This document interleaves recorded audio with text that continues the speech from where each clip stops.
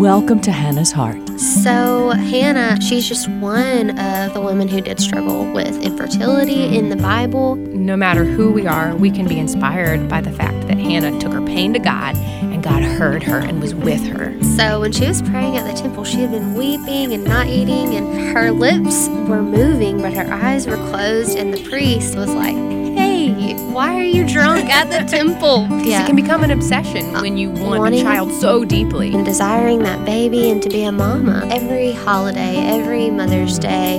This is not a show that's going to promise you a certain outcome, but this is a show that says, however God answers your cry, we know that He's enough. Hi, I'm Kendra. And I'm Ann, and thank you so much for joining us today on Hannah's Heart.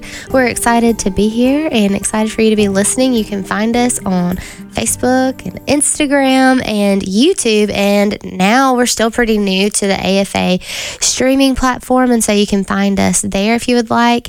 And then we have actually been getting a good bit of emails since last week. We had been getting emails, but a lot since the IVF Roe v. Wade stuff. We've gotten a few more at hannahsheart@afa.net. You can email us there. We get some good show suggestions and then some prayer requests too. So y'all keep those coming. Well, today we are joined in studio by an exceptionally special guest that I happen to be very fond of. She wants you to buy her dinner tonight. My father, a.k.a. Daddy, a.k.a. Pops, a.k.a. Dad. But he also is very well equipped to speak on today's topic, which is we're going to be talking about special needs adoption. So we talk about adoption a lot on this show as an option for some couples who struggle with infertility. But often, when you're looking at adoption, you're talking about adopting a baby or, a younger child. And often the thing that doesn't come into your mind is what if that child has special needs, physical or emotional, and all of it. So anyways, here to talk about that is my dad, who is let me see if I get this right, Dad, licensed clinical social worker for over 35 years. Wow. So You sound so official. Right? You did social work for placing children in families, as well as our family has adoption as part of our story.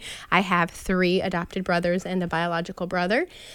So we're going to jump in on all of that. Dad, would you give us the quick, how you met Mom and how all these chillins came to be? Sure. Well, your mom and I met actually at a children's home in Versailles, Kentucky. We were both working there, although different units at the time. And we met and fell in love and got married actually 6 months after we first met. Wow. And You knew what you wanted, right? I did. I saw it right away.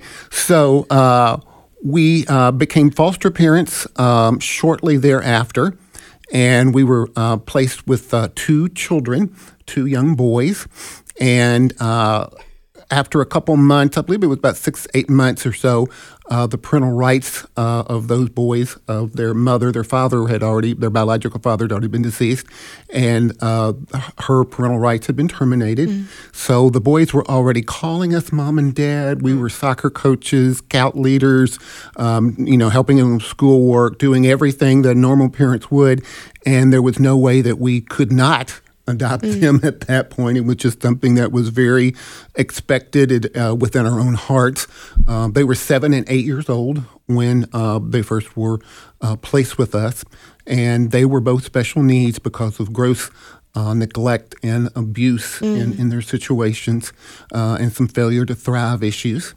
So after that, we had our first biological child, our son, who is now a pastor in Texas.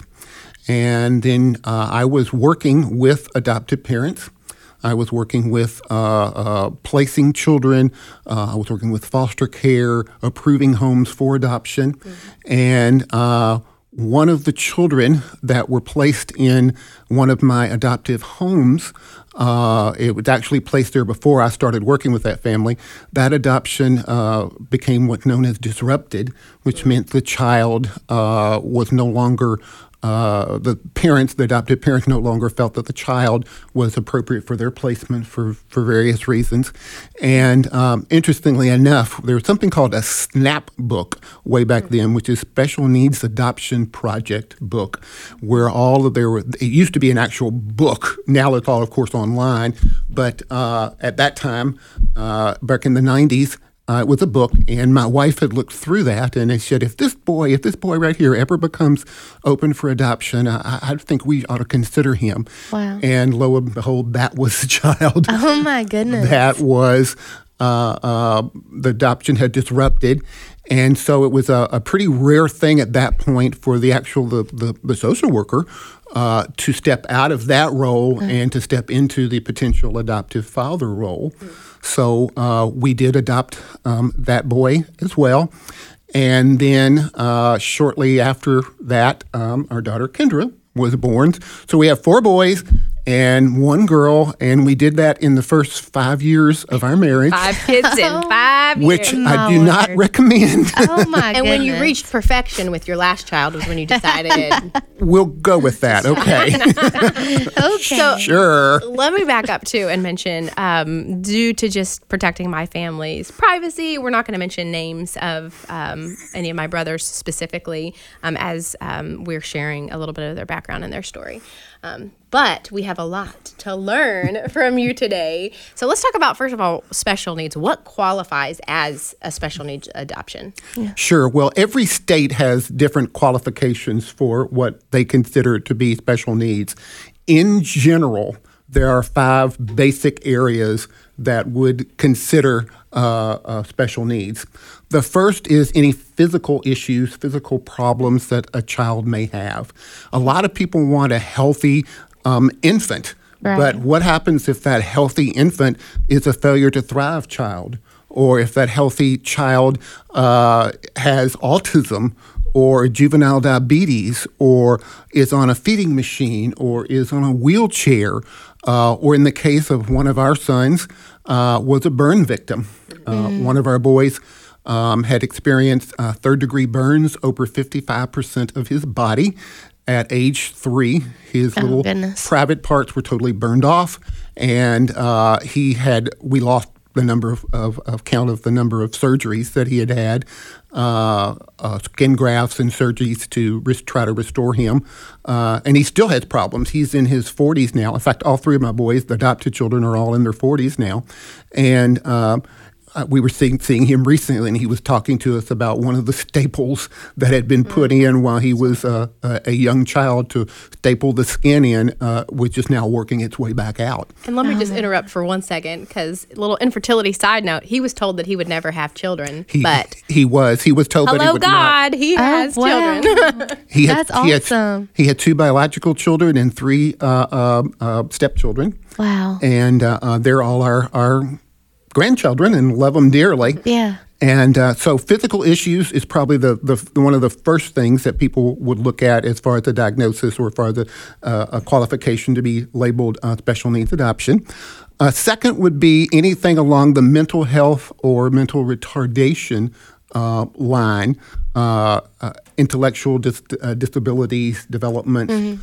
A lot of these children are trauma victims. Mm-hmm. They have had physical abuse, sexual abuse, gross emotional abuse, neglect like you cannot imagine.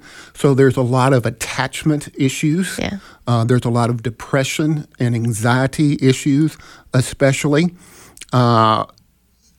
Most of these children need to be or should be in counseling in some form or another. To give you an idea of some of the behavioral issues that I'm talking about, I'm jumping ahead, but so there's a lot of failure to thrive, a lot of failure to not reach goals, particularly for their age. Even if they're 8, 9, 10, 11, 12 years old, they're not meeting those goals. They're grossly behind in school and academics. The third area is emotional and behavioral issues. These are issues, again, that go back to the abuse that they had, the trauma that they experienced. To give you some examples of some of the behavioral issues, lying, stealing, fights, fire starting, running away, sexual perversion, hoarding food, failing in school. And those were just the ones that we actually experienced with our boys. We were fortunate that we didn't have any drug or alcohol abuse at that point with the boys, but that would be another behavioral issue. I think an important thing to remember with these children are these are not your children that have been raised in a normal Christian home. You've missed those early developmental years.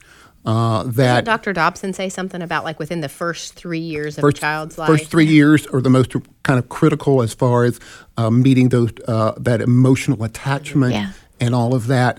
And because they have had such trauma in their lives because of their abuse or neglect or whatever it is, these children have an increased levels of stress hormone, which is called cortisol, and that affects the negative part of their brain structure, which in turn, among other things, affects their brain regions that involve effective emotional regulation. They're not able to love in the same way. Give you an example, another one of our boys, at age 7, his biological mother literally packed a little suitcase for him and told him, "I don't love you anymore." And she put him on the streets of a major city in Kentucky. And he was found wandering the streets in front of a bar in a pretty seedy part of that city by the police. And they went back to her home and removed the other 3 boys that were there at that time, too, and placed them all into care. So it's not uncommon for that type of thing to happen. Another one of my sons had, we believe, around 20 different broken bones before he was age 3 by his birth mother's boyfriend, who knew that child was not his and didn't want him in the home. So all of these things affect these children tremendously because they come out feeling, I'm not wanted, I'm not loved, I'm not needed. I don't have a part in my life. One of our boys, we gave him an allowance for the very first time. After about a couple weeks he had been with us, and we sat the boys down and explained that, this is time for you to get your allowance because you did your chores, you made your bed, you did whatever little things we had for them to do around the house. And he looked at my wife and said, I can't get an allowance. I'm a bad boy. I'm not a good kid. I don't deserve an allowance. And it's that type of self-defeated self-worth, lack of self-worth that these children have that affect them on and on and on in their lives. What I being a foster mom, you don't realize that these things happen around the corner. We think that this happens in the bad part of town or in big cities. It doesn't happen in our little southern cities, but it is every single day. The first kiddos we had in our home, their mom set their house on fire and locked them in their room. And that when they came, they smelled like ash and they needed baths. And it just, it really broke me to know that it wasn't far from my house at all. It was a few blocks away. And so, I'm picturing these things that you're saying, and it just breaks my heart because 2 of our boys, the first night that we had them, my wife gave them a toothbrush and said, it's time to brush your teeth. And they both looked at it, and they were 7 and 8 years old at the time, and said, what is this? We don't know what to do with it. And they didn't know basic hygiene, how to wipe themselves after they've had a bowel movement. They would hoard food because in their biological home, they didn't know that they would have food for the next meal. So we would find hot dogs and potato chips and anything that we had served under pillows or under the couch or different places like that because they were hoarding it because they didn't think they were going to have food the next day. Yeah. Did you hit all of the categories of what is special needs? No, I've still got two more. I've gone over physical issues, mental health, mental retardation issues, emotional and behavioral. The next would be sibling groups. These would be groups of more than 2 or 3 children that would be placed together because they have an emotional attachment. Right. They've gone through this trauma So the together. special need is because it's hard to place a family of so many children. Correct. We've had as many in Kentucky. I know we've had as many as 10 and 12 children that have been tried to be placed together. That's not always possible because how do you find a home that's going to take 10 children or 8 children or whatever? But usually they try to keep the children together, and that's much more difficult for parents to accept if you've got a really cute little 6 months old and a beautiful little 3-year-old, but he's also got an 8-year-old brother and a 10-year-old sister. So it's more difficult to place groups like that, but we try to keep them together as much as possible because of the emotional attachment. Right. They're the only ones that have that attachment too, and so we want to keep that going as much as possible. Lastly, would be fifth category would be an age of the child.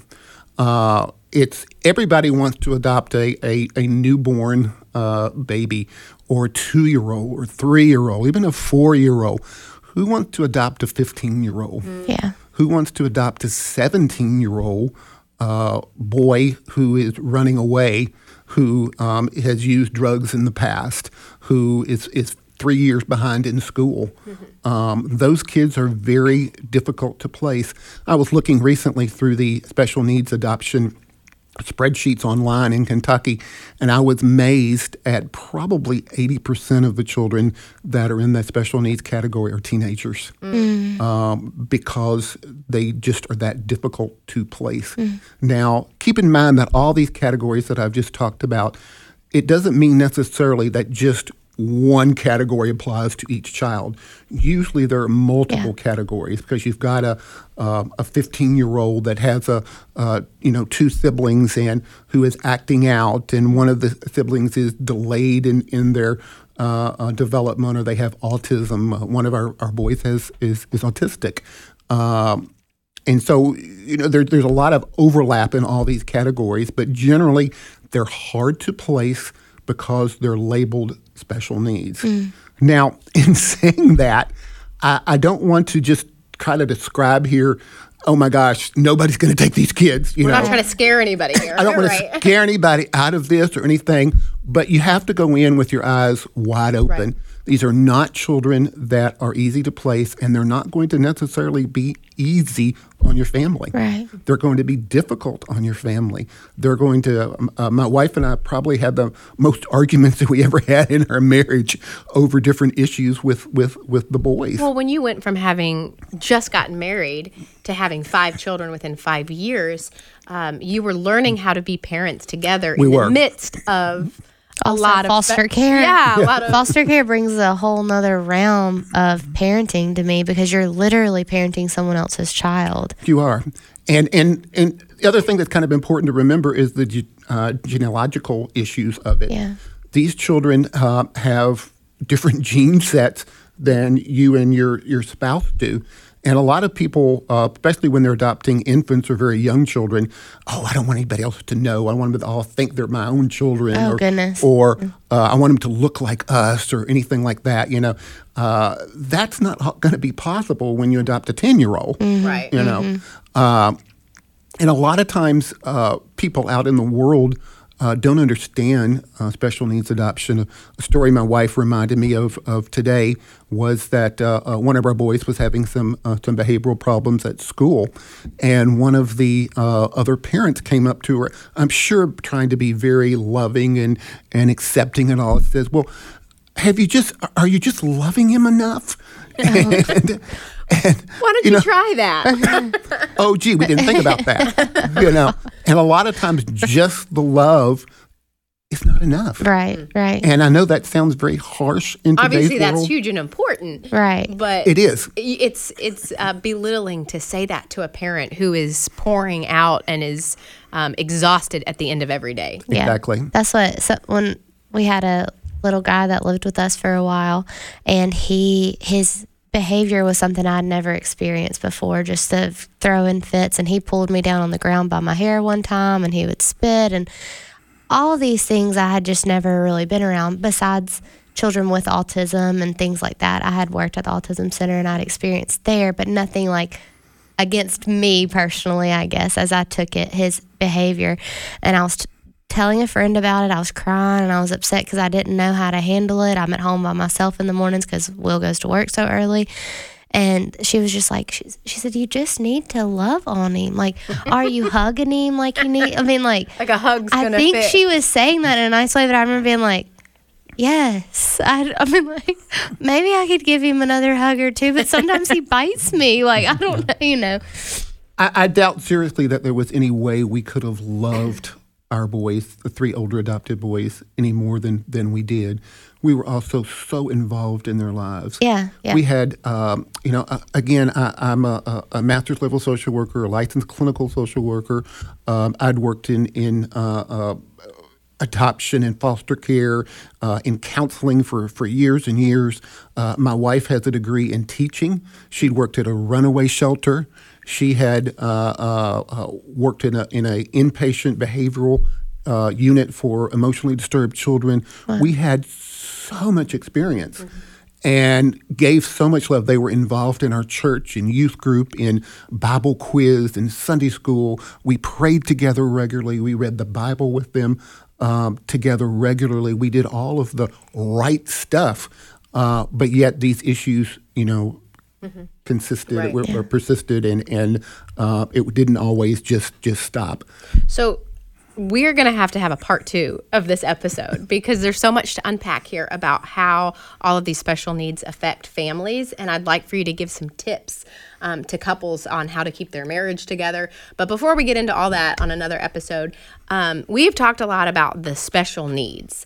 But talk about the special calling and the power that the Holy Spirit gives to people that are called to this, and maybe something that you and Mom learned, and then also where all of our adopted family members are, are they doing well now? Well, I don't think it was ever a point in our lives where my wife and I didn't consider something like this. Mm-hmm. We knew that we were called to adopt children.